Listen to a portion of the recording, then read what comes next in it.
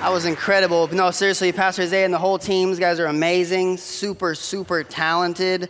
We're excited. We're enjoying having them. But I'm excited to be here right now. Can I just say seriously that I love speaking at Celebration Church. I love my senior pastors. Does anybody at all love Pastor Frankie and Allie Mazzapica? Yes, exactly. Thank you, sir. Thank you, Pastor Dwayne. Now, if you haven't met them yet, I'm not Pastor Frankie. I'm the kid with bad hair and earrings, as they used to call me. No, I'm just kidding. I'm Pastor Lance. I'm the Generations pastor here. My wife and I, she's sitting right over there. She's a smoking hot Mexican wife. Please stand up, please.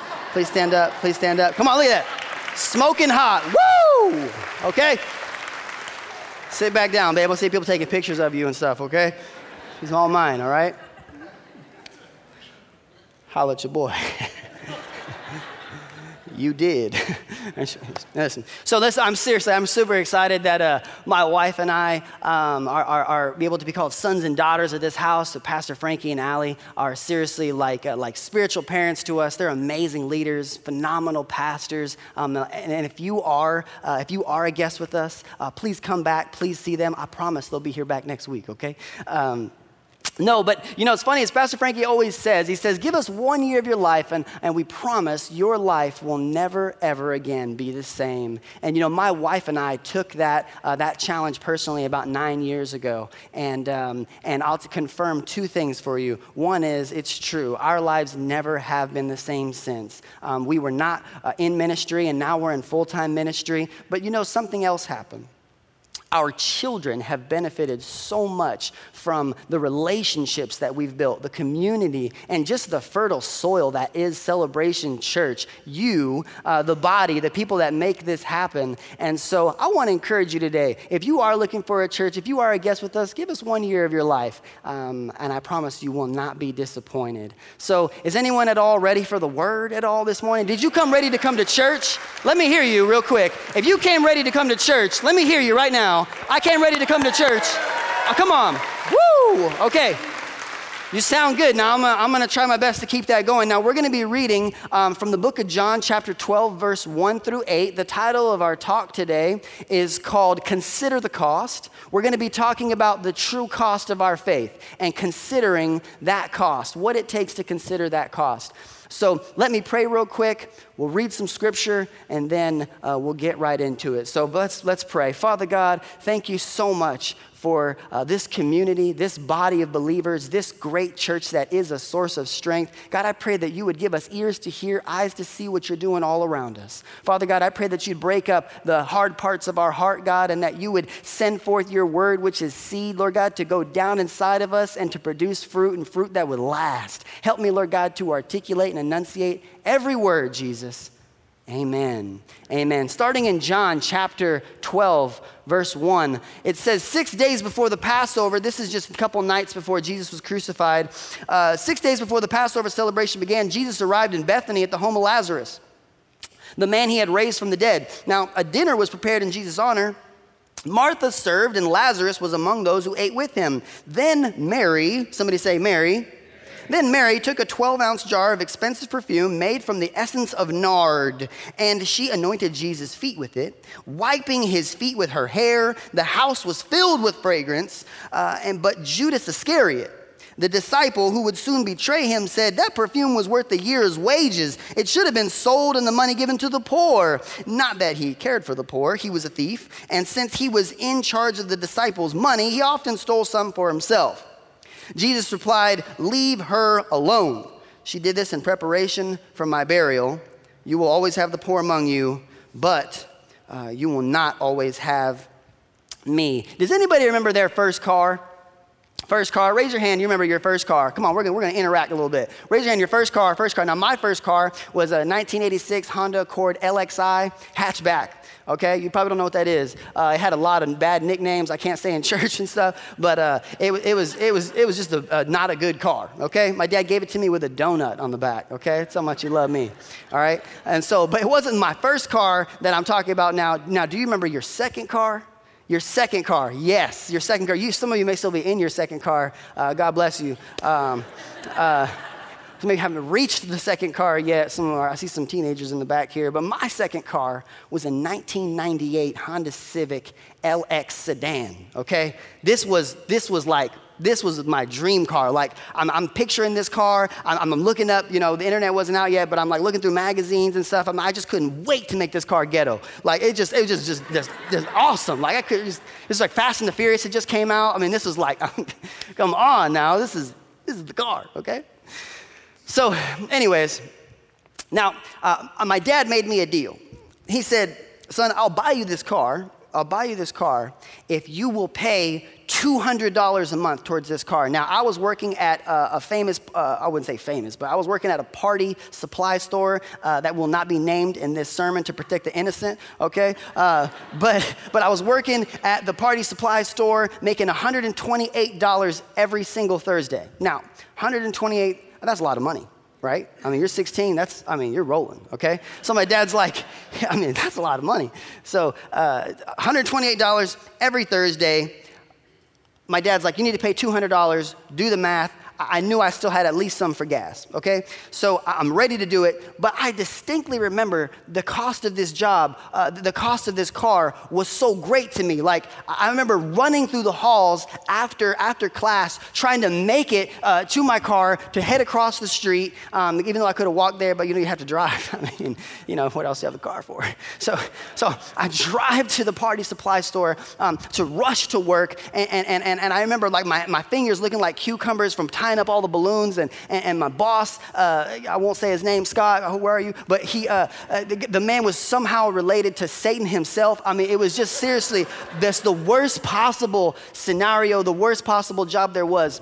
They worked Monday through Friday from 3:30 to 8:30. That's a lot of work for 16, okay, for $128 a week. And so I'm like, my hands are bruised. It's like one level above sweatshop. It's seriously, party supply store was out of control. I'll never forget, I worked Friday night till 10:45. I don't even know what we were doing. I was making balloons all night. I have no idea. 10:45 at night. Remember, Saturday morning, it's 8 o'clock. I got to be at work in 2 minutes. I'm in bed. My dad says, son, you're still in bed. You're going to be late if you're still in bed. It's 2 minutes. You're going to be late. You're going to get written up again. I said, Dad, this car is not worth this. It's not worth this. He said, well, you didn't consider this cost, did you? And I learned a valuable lesson that day. About considering the cost and what that really means. To consider the whole cost, right? Not just the money part, but the time part, all of the part, everything. Consider it. I want to talk this morning about the cost of the contents of this jar. They call it the alabaster jar in some versions. Matthew and Mark talk about this as well. The alabaster jar, in fact, some of the other translations will call this, in your Bible, it might say, Jesus anointed by a sinful woman. But John's a little more specific, tells you who that person was. And so the contents of this jar, what I'm saying is it's the same story. So the contents of this jar, the essence of nard, is extremely valuable at the time. Okay? This is how valuable it was. It grows in the Himalayas, which is about 6,000 miles away at an elevation of about 11,000 to 17,000 feet. People from the party store go up there and get it, okay? I know, okay? It's got a 6,000-mile plane ticket to get to Palestine, okay? And it sells for about $750 an ounce. At the time, it was worth more than gold. So it was certainly worth more than the 30 pieces of silver that Judas was paid to betray Jesus. Therefore, why Judas was so offended when he saw this jar of expensive perfume being poured out, because what he saw that this was actually being poured out was actually 2.5 times more than what he got paid. And so therefore, what she had just wasted on Jesus was worth 2.5 more times more than what he even thought Jesus was worth. And so this morning, I want to talk about the contrast of what Mary shows us in considering the cost of our faith versus Judas. Okay? So there's a couple costs associated with our journey of faith, and my prayer this morning is that wherever you are in your journey of faith, that the message would reach you where you are, and that God could speak to you through me, and through me as well, because I get blessed too, about this and about the cost and the true cost of our faith. Here's the first thing. Somebody turn to your neighbor and say, this is the first thing. We have to consider the cost of the cross. We have to consider the cost of the cross. Now, Jesus carried a cross. They say that the cost weighed somewhere around 300 pounds. Now, the portion that Jesus carried, was about 175 to 200 pounds. He's carrying this on his back, dragging it through the streets. Now, how many of you know that's not easy? Especially after being beaten mercilessly.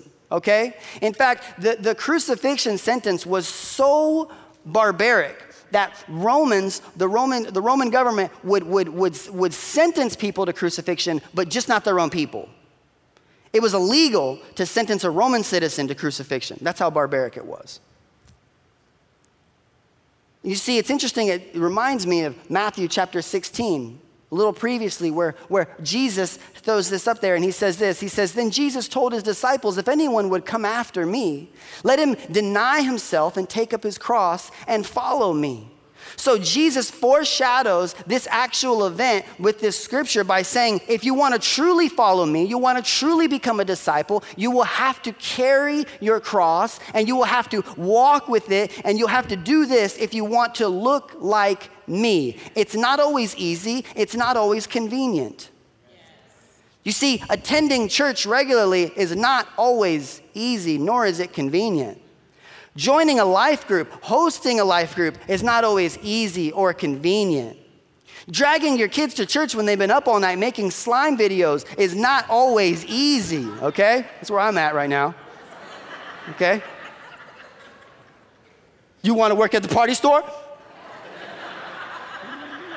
You better get up.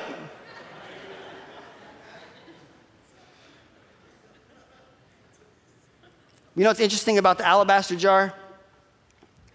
Oftentimes families at that day would have something like this in their home as an investment. They were diversifying their funds. That's how valuable it was. How many of you know that carrying your cross is not a one-time purchase, but it's actually an investment? Every time you get up and you go to church, it's actually making a deposit. Every time you pray and it's more than just for a meal, you're actually making a deposit. Every time you're dragging your kids to church, it's actually a deposit into eternity, into their future, into the kingdom of heaven. How many of you know that? The contents of this jar are an investment. Carrying your cross is an investment. It's an investment. Now say, this is the next point. Turn to your neighbor and say, this is the next point. That's right. There is a cost. There is a cost associated with being a someone. There is a cost to be a someone. There's a cost to be a someone. You see, the account of Matthew and Mark say in the telling of this story, in the telling of this of what happened that night, they don't even call this woman by name. She's just notated as a sinful woman. Now, this Mary is the same Mary who was caught in the act of adultery and her life was spared by Jesus. This is the same Mary who's the sister of Martha and the sister to Lazarus, who was recently, just a couple days back, raised from the dead. This is the same person. So you see, Mary knows what it's like to be a no one. She knows what it's like to be a no one, to be called just a anyone. A person who sells themselves, a person who's living this type of lifestyle, their value, their identity, their worth has to be so incredibly low that maybe this is why she's even depicted as just being a woman. So many times in life, it's so easy to feel like no one.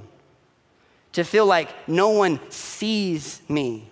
No one cares about me. No one sees the sacrifice. No one hears me. No one understands me. I'm just a no one.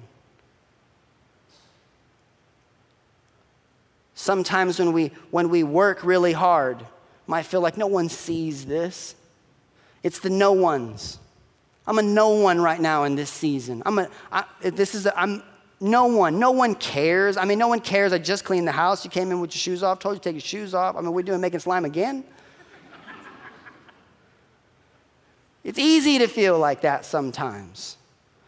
But you see, I'm here to tell you today that Jesus is in the business of turning no ones into someones, okay? And it is our job. We are called to be a someone who is telling everyone and anyone about the one, the only one, the author and the perfecter of our faith. That's Jesus. That's our job. Our job is to be a someone. It's true. And see, Mary understood that. She knew where she was coming from. She knew where she had been brought from. And she had a lot to be thankful for. So the spiritual discipline of her life, this expression of faith that the Bible calls the greatest expression that anyone has ever done, she knew its true value. But how many of you know that when you make deposits and you serve the Lord and you are faithful about it, there will be those haters, there will be those who will be offended by your daily deposit, by your sacrifice. And so Judas comes back and he's like, what a waste. Are you kidding me? This is a waste. That is just a man. In fact, some believe it was probably the final straw for Judas. He was like, yeah, I did the right thing. I sold him for 30 pieces of silver. This is ridiculous. People pouring out their life savings on his feet. But you see, it's only a waste if you don't know the true value. You see, because Mary looks at it and she says like this is not just a man, this is my Savior. This is not just someone, this is my salvation. This is not just anybody, this is the man who got me off the street. This is the man who raised my brother from the dead. This is the person who saved my marriage. This is the person who saved my company out of bankruptcy. This is the person who brought my children back home. This is the person who saved me, delivered me. He's my salvation. The question is not, is he worth it? The question is, do you know the value of the one that you serve? I'm telling you right now, there will be people who will say, what a waste. What a waste. Going to church, what a waste. Giving your money to the church, are you kidding me? What a waste. Serving a what? A life group. CPR, what? Sounds like a Le Mans class. What is this? What? You could be spending time with your kids. You could be at work. I mean, you could start a second business. There will always be people that will say, this is a waste, but they have not considered the cost of what it takes to be a someone. Because when you've been delivered, when you've been saved, when you've been redeemed, and you're now standing in a different position than you were before, you say, the value placed on this man, oh, I wish I had more. I wish I had more to pour out.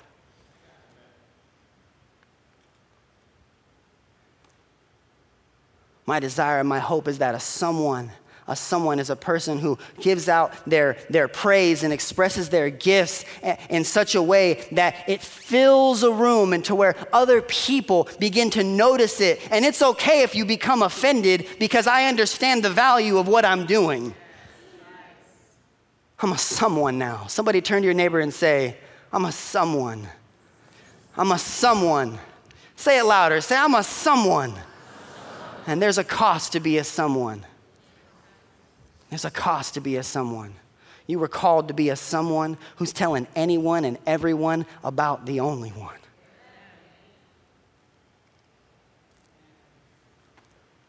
Here's the third point. There's a cost of our sin. There's a cost attached to our sin.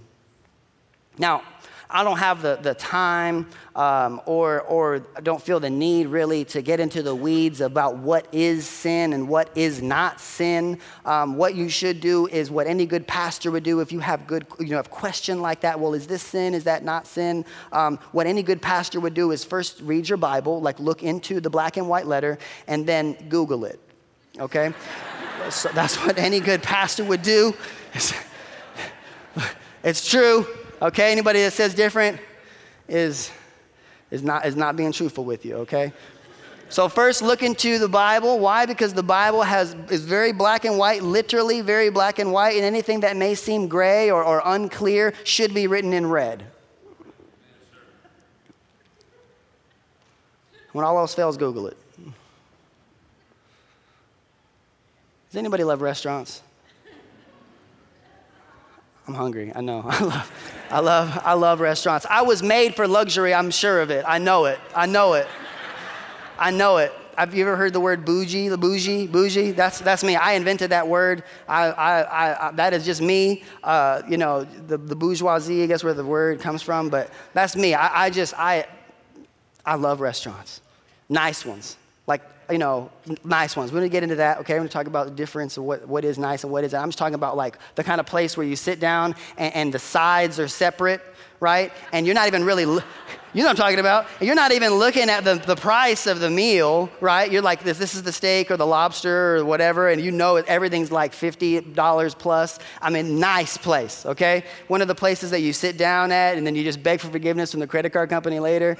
It's like, it's just one time. That kind of restaurant, okay? I like hotels too. Like really, I don't know what it is about hotels. My wife makes fun of me. We go out of town, we go to a hotel, and the first thing I do is I start this desire to iron everything. And I'm like, I'm wearing the robe. Like we just got there, you know? I'm wearing the robe, ironing. She's like, what are you doing? Sitting there reading out of the Gideon Bible. Yes. Got the glasses. Shaking, I'm getting ice. What? Not even a drink. Yes.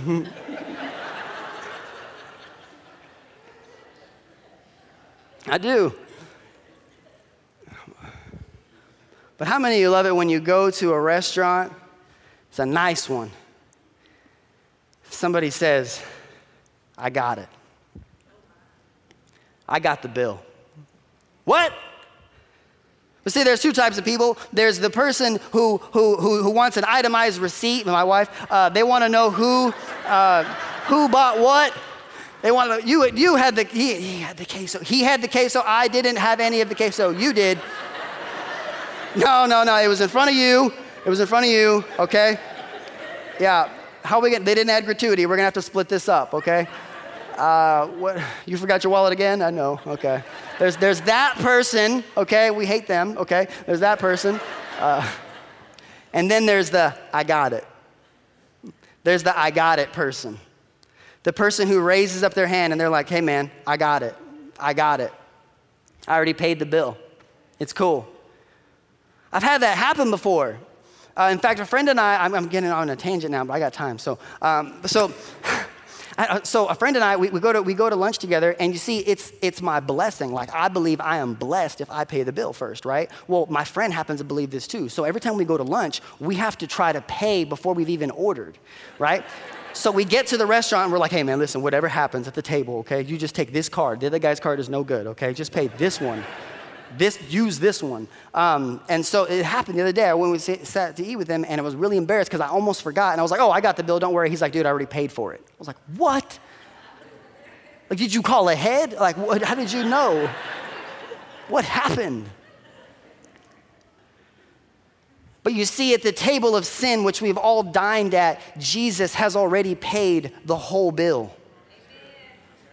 The Bible says that there is a curse that mankind was born into, okay? It's the table of sin, and the debt is so great, the price is so high, there's been so much ordered that the tab is so great, no one could afford it. God knew that, and so he sent his son, okay? And the Bible says in Galatians 3:14 that Christ paid the price so that the blessing promised to Abraham would come to all people, everyone who sat and dined, everyone who sat at the table, and so that through Jesus Christ, we would receive the promised Spirit through faith.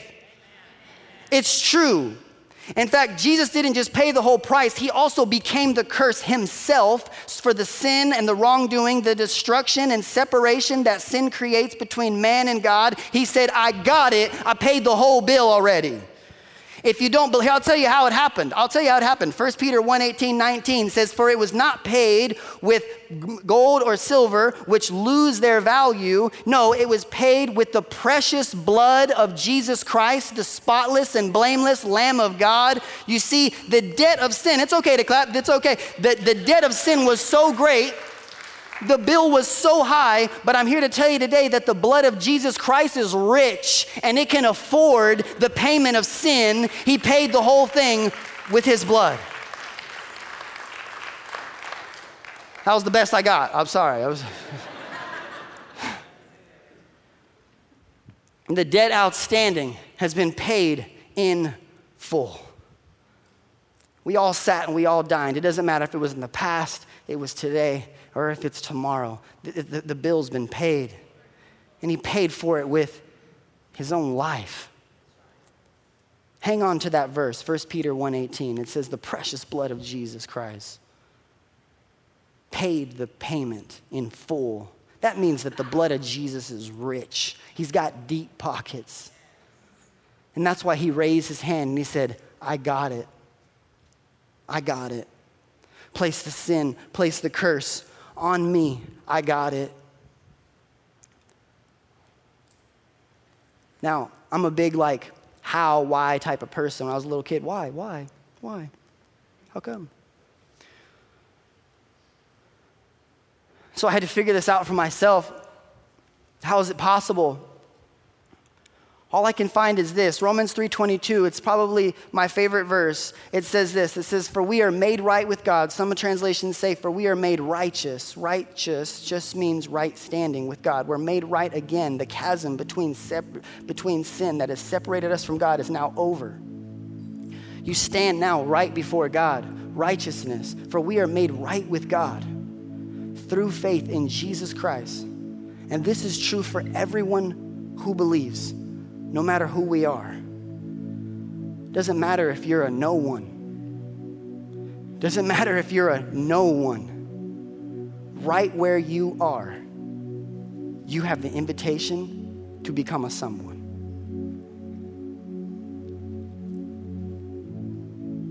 2 Corinthians 5:21 says, for our sake, he, big H means God, for he made him to be sin who knew no sin, so that we could become the righteousness, there's that word again, so that we could have right standing with God through faith in Jesus Christ.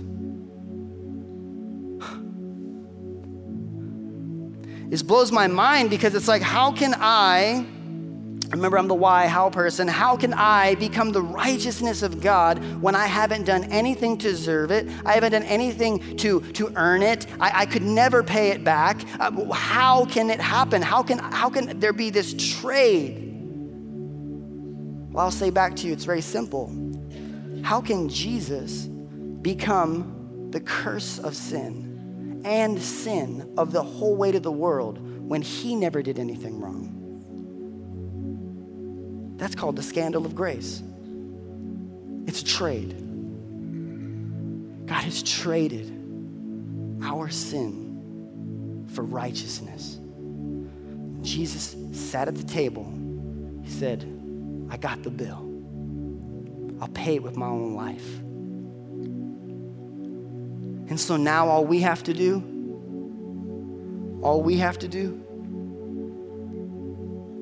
is say, thank you. I believe it. I receive it. That's the true cost of our faith. There is a cost associated with the cross. It's a deposit every day to read, to pray, to develop spiritual disciplines in our lives, to bear that cross. It's hard to do, but it's worth it.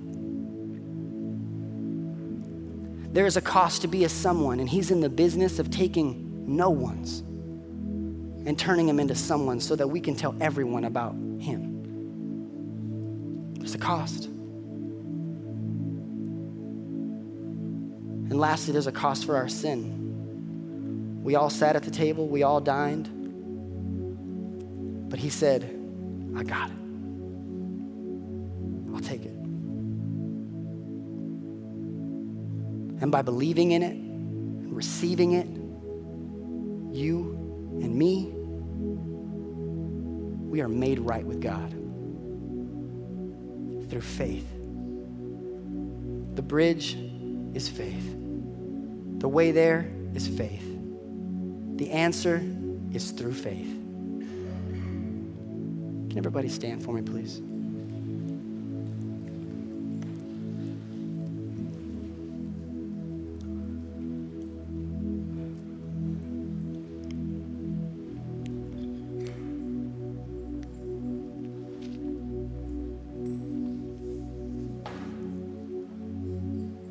The Bible says in Ecclesiastes chapter 3 that God has placed eternity in the hearts of men.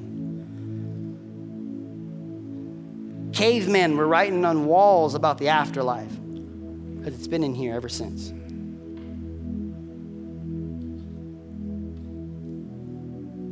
The Bible says, Jesus said, I'm going to heaven. I'm going to prepare a place for you. God desires that no man should perish.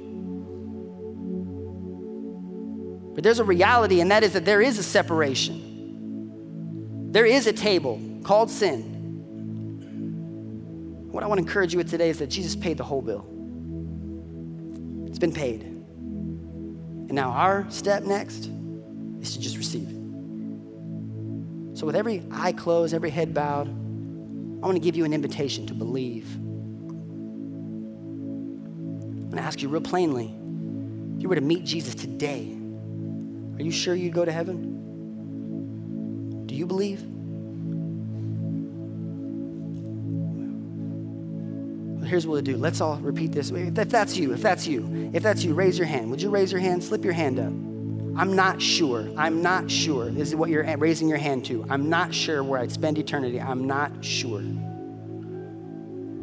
Thank you, Jesus. You can put your hands down. Now the rest of you, I want to encourage you to keep making deposits daily. Keep making deposits.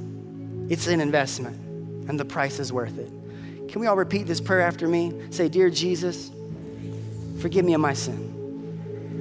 I believe that you paid the whole bill. I believe you prepared a place for me. And I receive you in my heart. Be Lord of my life. Thank you, Lord, for making me right again. In Jesus' name I pray. Amen.